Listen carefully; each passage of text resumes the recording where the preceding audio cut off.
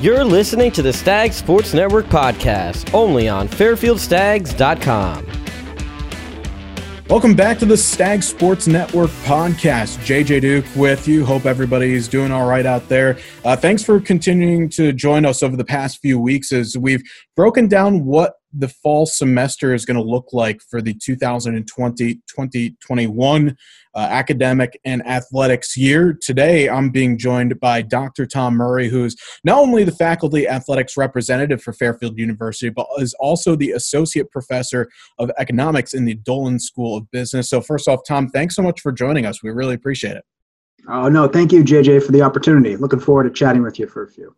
Yeah, and it's definitely a very interesting time right now because it seems like everyone that we've talked to has obviously had to reset, recycle, continue to think of new ways to execute their jobs. And before we get into that first, curious to hear, because a lot of people don't really know what exactly the faculty athletics representative does.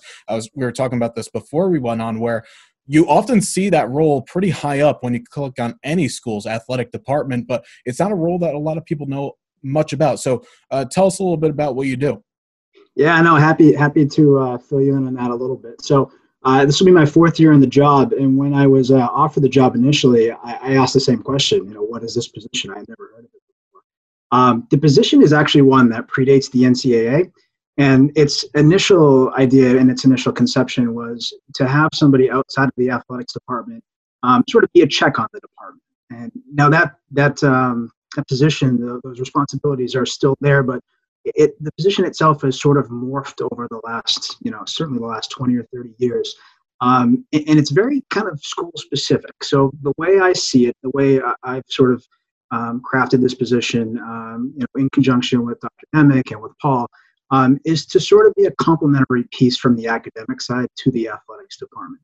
So you can imagine any sort of issues or potential points of collaboration that we might have between athletics and academics, that essentially runs through me. So that could be small problems from like class registration for students, or it could be bigger things like trying to work athletics into some sort of academic programming or something along those lines. That's the main core part of the job. The other part of it, which is probably the best part for me, is I get to sort of talk about all the wonderful things our student athletes do, both on the field and in the classroom, and provide that information back to the faculty.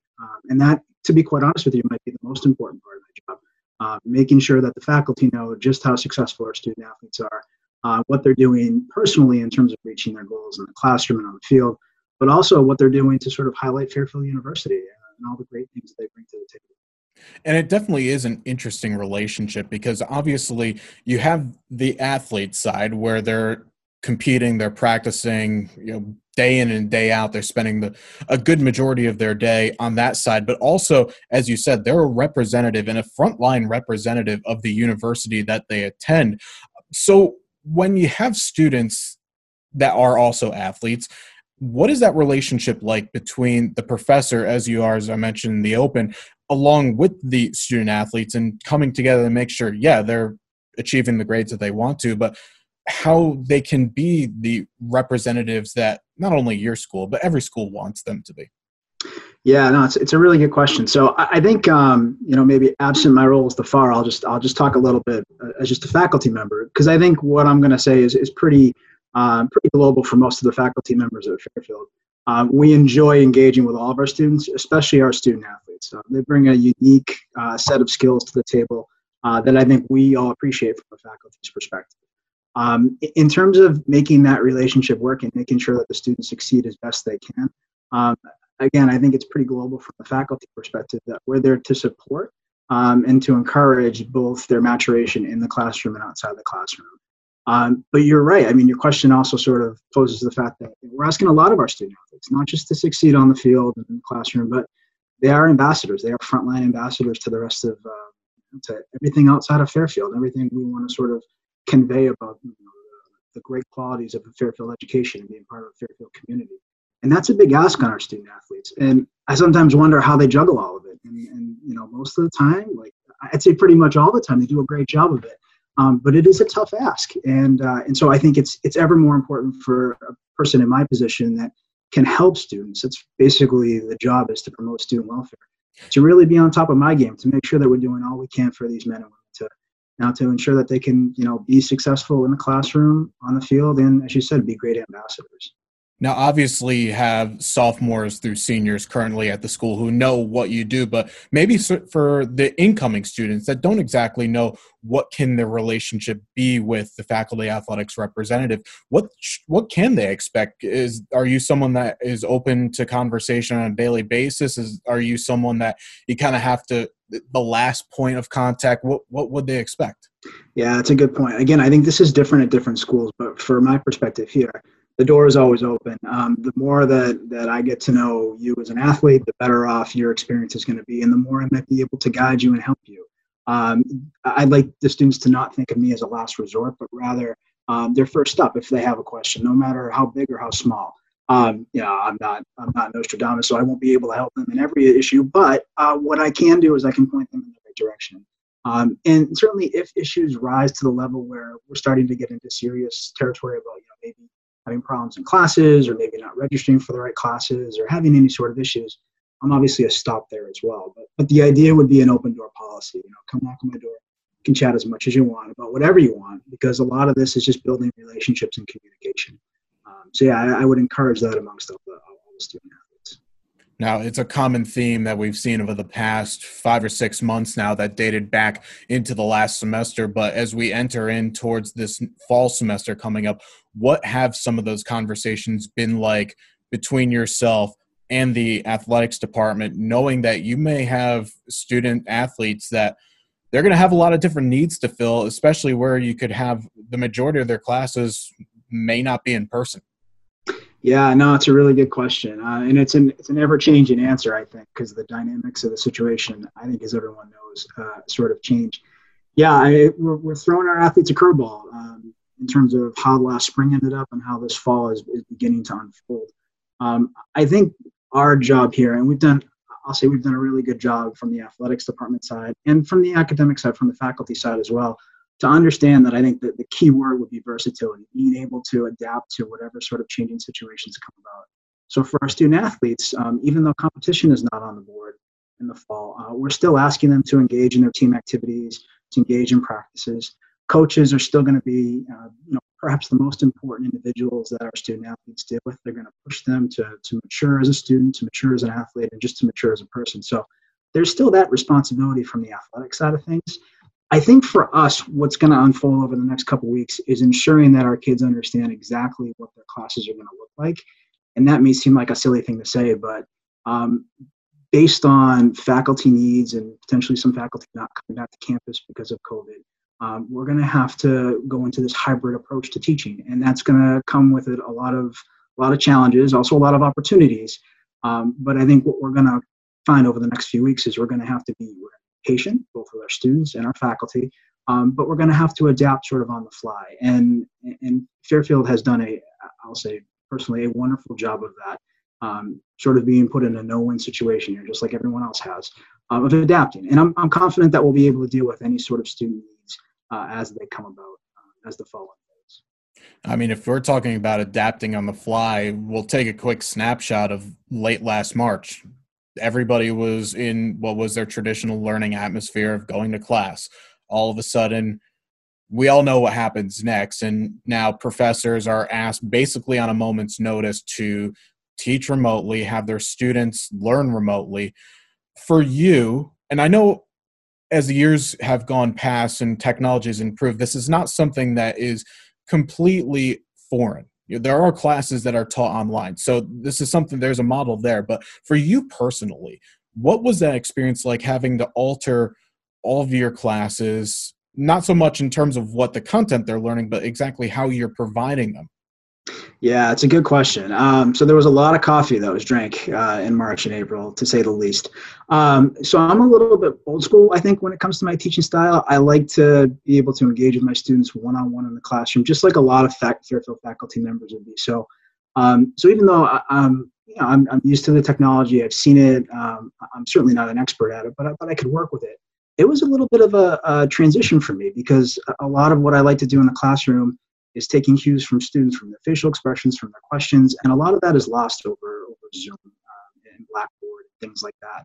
So it was a little bit of a bumpy road for me, to be quite honest with you, for those first couple of weeks. But we found our stride towards the end of the semester, just like everybody did, and we were able to sort of make it through and make sure that everyone got what they needed. And that was that. Looking forward to the fall, though, we've had the summer to sort of prepare, and different faculty members are going to do different things when it comes to the execution of their classes. But I think students should feel confident that if they're on campus, they're going to get both a great in-class experience, in-person experience. That may look different than what we normally do in our classes, but the day sort of calls for that. And they'll also get all their material hybrid online as well. So it'll be a sort of a unique blend. It will be challenging, no question, but I think there are opportunities there from a faculty perspective, at least, that we can exploit. And maybe we can, incorporate these into our future classes even after COVID is gone. Knock on wood, hopefully that's sooner rather than later. So. Definitely. Now, I've asked this to a few different people if we've gone about these kind of build up towards a semester episodes, and I'm going to ask the same to you.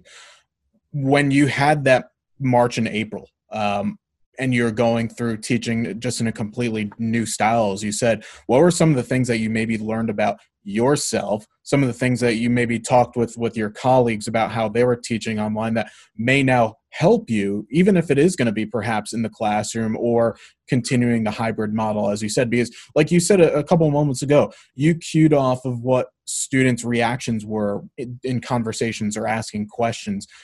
It's obviously different when you do that online, even though the fact that we have cameras on our cell phones and on our laptops, but it does ask the questions, and I'm curious to hear your thoughts on how you kind of maybe changed yourself a little bit.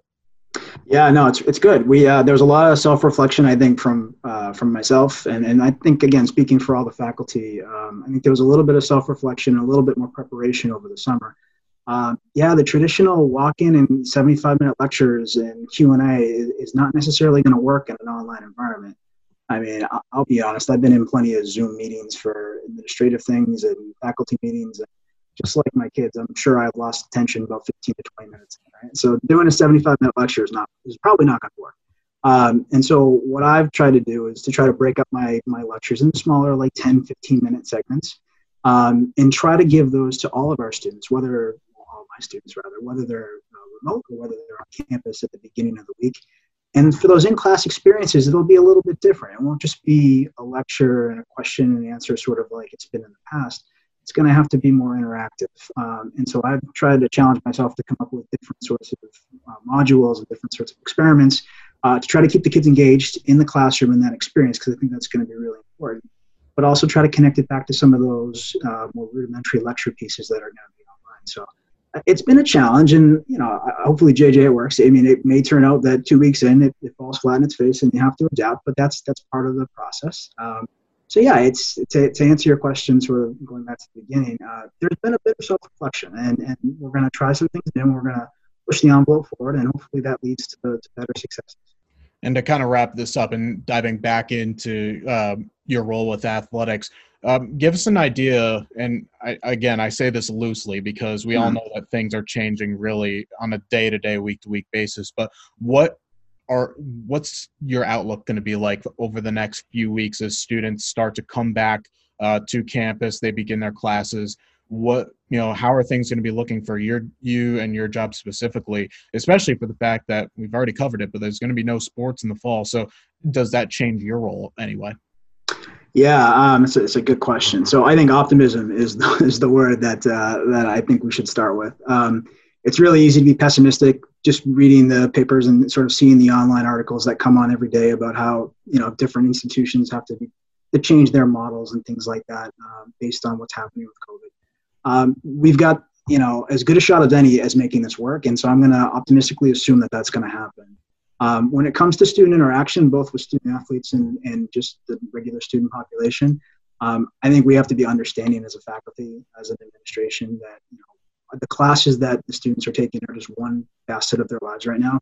There could be a whole host of things happening outside of that we might not know about, but we have to be understanding towards. And so I think being empathetic, being understanding, being optimistic is sort of the key here.